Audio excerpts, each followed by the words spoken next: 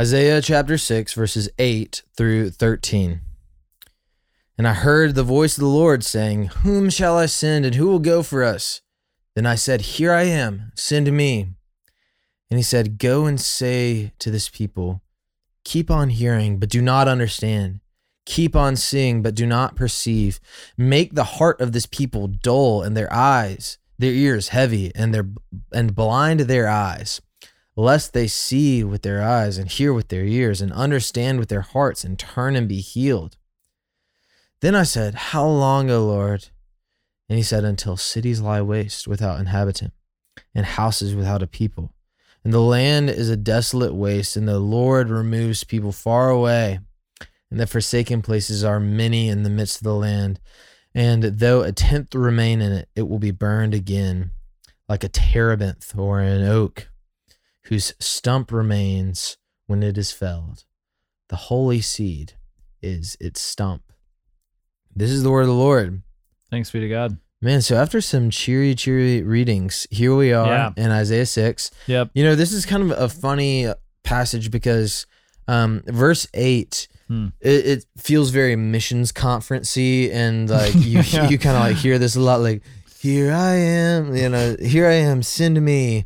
And then we totally leave out 9 through 13. Yeah, and just like go, basically tell these people to harden their hearts, and then they're gonna get cut down.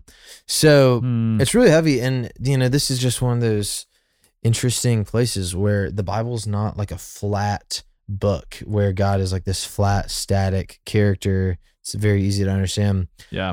But though he is constant and steadfast and unchanging in his nature, he is very incomprehensible. Yeah. And so we have this idea of hardened hearts, of, God's judgment, these big things. So joined by Barrett Fisher, aka Barfish, aka Barfy. So Barfy, what do you think about this passage? I appreciate all the nicknames. Oh, they are many more to come. So endearing.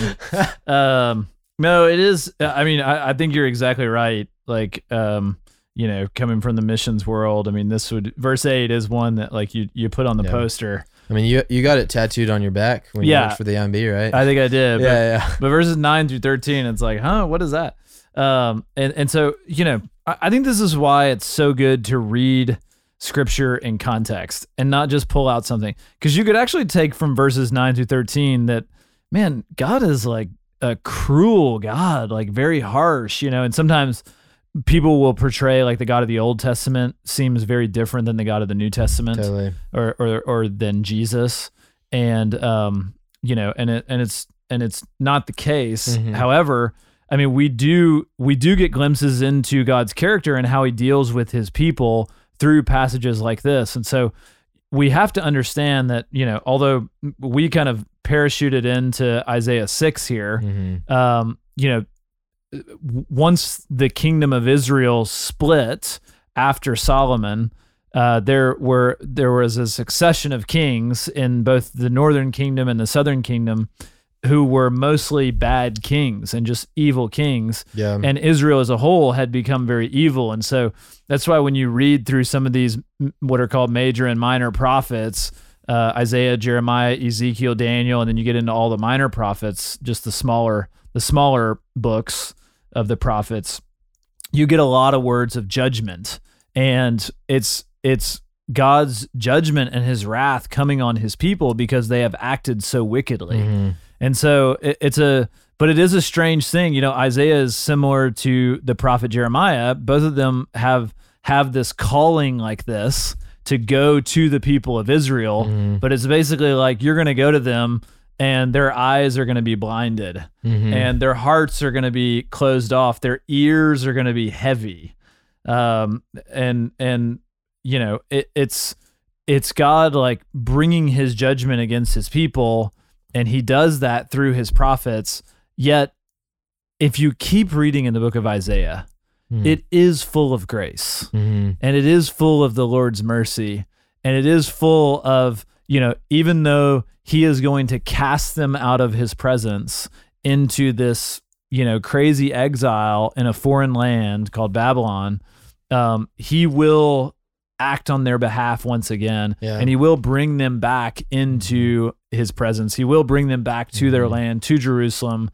And so, it's just a very interesting passage. Totally. Well, you know, it can be hard for us to like sit with these ideas of God casting out in order to bring back in. But, you know, here's the thing, like Isaiah, he talks so much. I mean, Isaiah 56 is it's a famous not 56.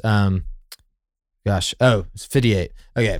Isaiah 58 is the famous like true and false fasting. And basically like what Isaiah gets into a lot is people who are perpetuating like religious piety and then turning around and oppressing the weak of the nation. And so there's a lot of wickedness. There's a lot of oppression. There's, just a lot of exploitation. And that type of people cannot be called the people of God and the kingdom of God. And that's good. That shows that God is a good God. And so God, he has to separate himself from those people. Yeah. And ultimately it's a very self-inflicted separation of the people.